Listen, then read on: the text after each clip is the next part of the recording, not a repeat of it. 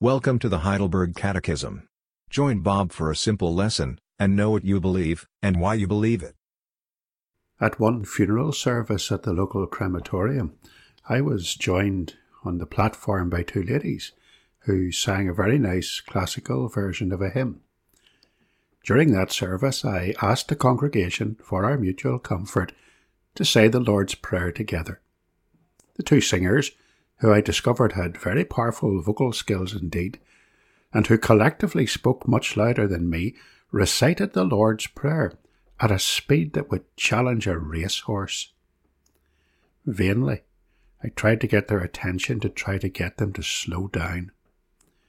In order to say the Lord's Prayer without committing the sin of vain repetition, we need to put thought into each and every petition, so that we can actually meditate upon the meaning of the prayer as we say it, so that when we speak the petitions of the prayer, we actually mean what we say.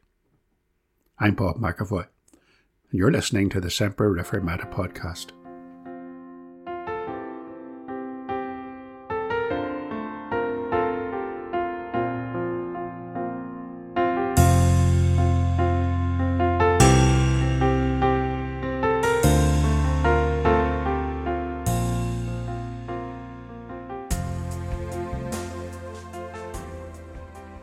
So in our Catechism class today, we're looking at Lord's Day 47, which is the first petition in the Lord's Prayer. Hallowed be thy name. I want you to read Jeremiah chapter 9 and verse 23 with me. There we read, Thus saith the Lord, Let not the wise man glory in his wisdom, let not the mighty man glory in his might, nor let the rich man glory in his riches. But let him who glories glory in this, that he understands and knows me, that I am the Lord, exercising loving kindness, judgment, and righteousness in the earth. For in these I delight, says the Lord. Our instructor in the Catechism goes to great lengths to teach us the profound meaning that is encapsulated in each of the petitions of the Lord's Prayer, these summaries of our basic needs, which are to be brought before the Lord when we pray. In question 122, the Catechist asks, What is the first petition? And of course the answer is, Hallowed be your name. The Jews, and I'm sure I've mentioned this before, especially Jews of an Orthodox persuasion, will never mention the actual name of God, for they will believe that God's name is far too holy to be spoken on the lips of a sinful man or woman. In the Scriptures, the name of God, of course, is translated as the Lord, capitalized, so that we know, when we read it, that it is a reference to the actual name of God, the so-called tetragrammaton, those four letters that sound like Yahweh, which mean I am, the name of God revealed to Moses at the burning bush in the desert. So the Jews simply refer to the name. I've even known Christians to write the word God, replacing the middle letter with a hyphen, in case they offend God's holiness. But is that what Jesus really meant when he tells us to pray that God's name would be hallowed, would be made holy? Well, let's see what our instructor teaches. He says that hallowed be thy name means that we are to really know the Lord God. The Catechism reads, Grant us first of all that we may rightly know you, sanctify, glorify, and praise you in all your works, in which shine forth your almighty power, wisdom, goodness, righteousness, mercy, and truth. Sometimes as Christians we think about knowing God or knowing Jesus in a subjective sense. We speak of being aware of God's presence. We speak of communing with him as friend to friend. Or in the words of the hymn, we come to the garden alone, and he walks with me, and he talks with me, and he tells me I am his own.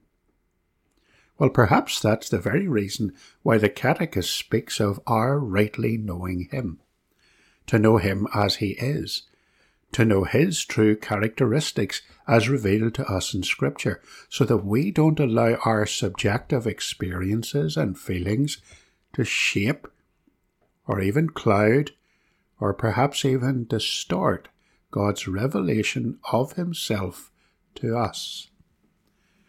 So rightly knowing God is knowing him experimentally. Okay, so before I'm accused of promoting a head religion as opposed to a heart religion here, I'm not. Of course, as those whose lives have been transformed by God the Holy Spirit working within us, convicting us of sin and calling us by his grace, and in regeneration applying the work of Christ to our innermost being, we are brought to a personal relationship with our Lord and Saviour Jesus Christ. We know him experimentally. Isn't that why every good sermon needs a firm application? Because we want to know God better all the time through the preaching and application of his word to our lives through the work of the Holy Spirit. We're also to know him observationally. And we see his works all around us, especially in creation. The psalmist in Psalm 19 and verse 1 tells us that the heavens declare the glory of God and the firmament shows his handiwork. God created this world and everything that is in it. He created us as the pinnacle of his creating work, making man in his own image. Read Genesis chapter 1, verse 26 to verse 27. Now, admittedly, knowing God observationally can be hard for us. For sometimes we are so self-centered, even as Christians, that we think that we are self-made, and we forget to glorify God for his greatness in everything. We give glory and praise to ourselves for the material world and for the blessings that are in it. So we really need this prayer. We really need to ask God to help us to appreciate him and to know him. Psalm 145 tells us, all your works shall praise you, O Lord, and your saints shall bless you. But for those who don't know the Lord, our unregenerate nature rejects God when we are not Christians, and it rejects his creation. And modern earth worship religion stands the created order on its head. I recently saw a trailer for a television series in which Sir David Attenborough told us that there was a time when the world was perfect, when everything was in balance and in harmony, and then came a great plague upon the earth. Guess what it was? Humans. Now that's the religion of the climate change pietists. It's not true. And we ought to be praying that people of this world would recognize the true and correct order and the nature of God's creation, and that we would give him glory for the wonderful works which he has done with his own hand. So we're to know God, to rightly know God, and that means knowing him experimentally, knowing Christ as our Saviour, knowing him observationally through the wonderful world that he has created and everything that's in it, and then knowing him scripturally, because God reveals himself in the inspired Word of God. And to know God is to understand something of his divine attributes, and we can only know that through the Scriptures. So the Catechism speaks of God's mighty power, wisdom, goodness, righteousness, mercy, and truth. And there's no other way to discover who God is and to appreciate who God is and to learn what he is like unless we learn about him in his word. God perfectly displays and demonstrates all of those attributes in his word for us to learn. So why is it so important to know God? Why is it important to know him by observation, to know him intellectually, and to know him personally? Well, Jesus gives us the answer in John chapter 17 and verse 3. He says, "And this is eternal life, that they may know you, the only true God, and Jesus Christ, whom you have sent." Now, the Catechism doesn't just teach us that we are to rightly know God, but that we are to live to please the Lord God. The Catechism reads, "Grant us also that we may so direct our whole life, our thoughts, words, and actions, that your name is not blasphemed because of us, but always honoured and praised."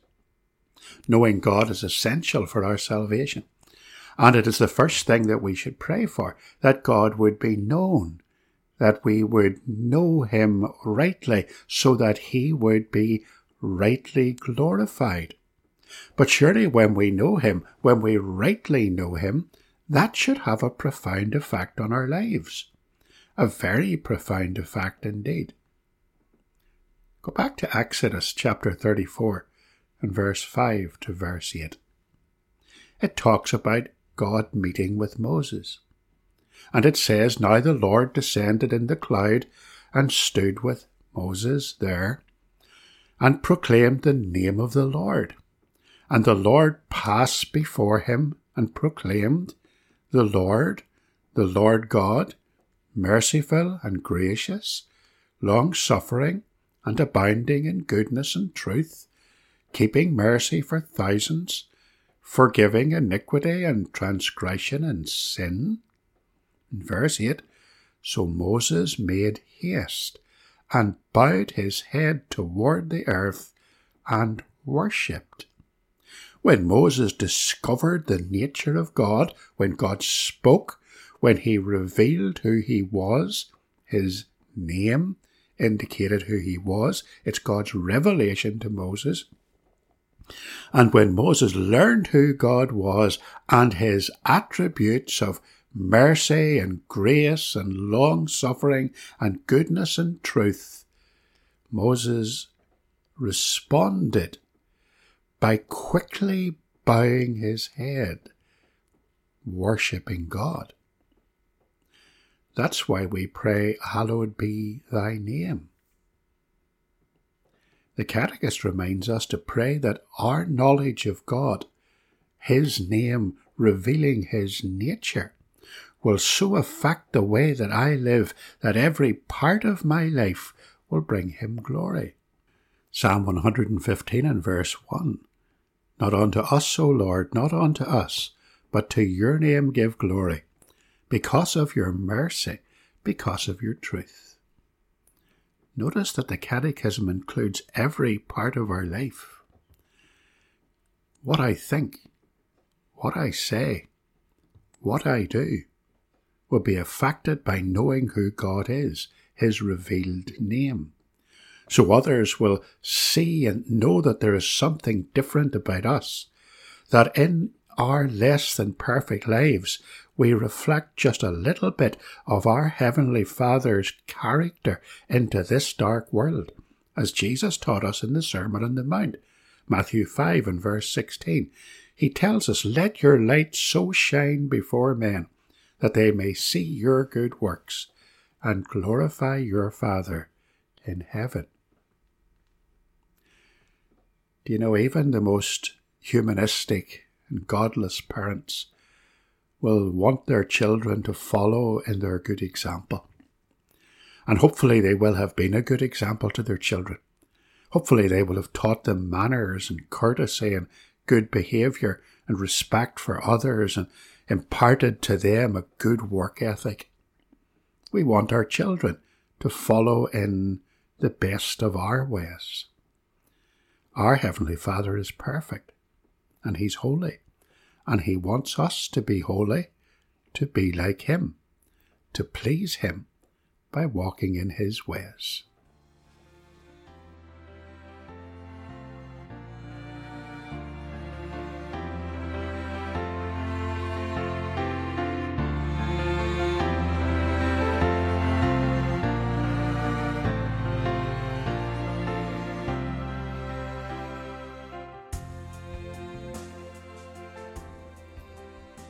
So to sum up this petition then, before we ask God for anything, whether for ourselves or for others, we have to acknowledge that the real purpose of prayer is God's glory.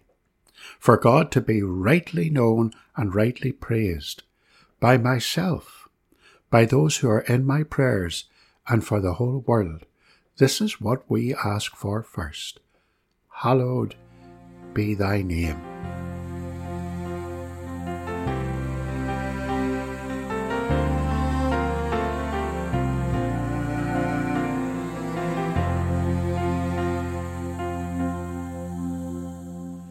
You've been listening to a short catechism class from the Heidelberg Catechism. It's brought to you by the Semper Reformata podcast. If you'd like to support the podcast, please go to wherever you downloaded this episode on Apple Podcasts, Google Podcasts, Spotify, or on Anchor FM and leave us a 5-star rating. That will really help. It will raise our profile and make it easier for others to find the podcast online.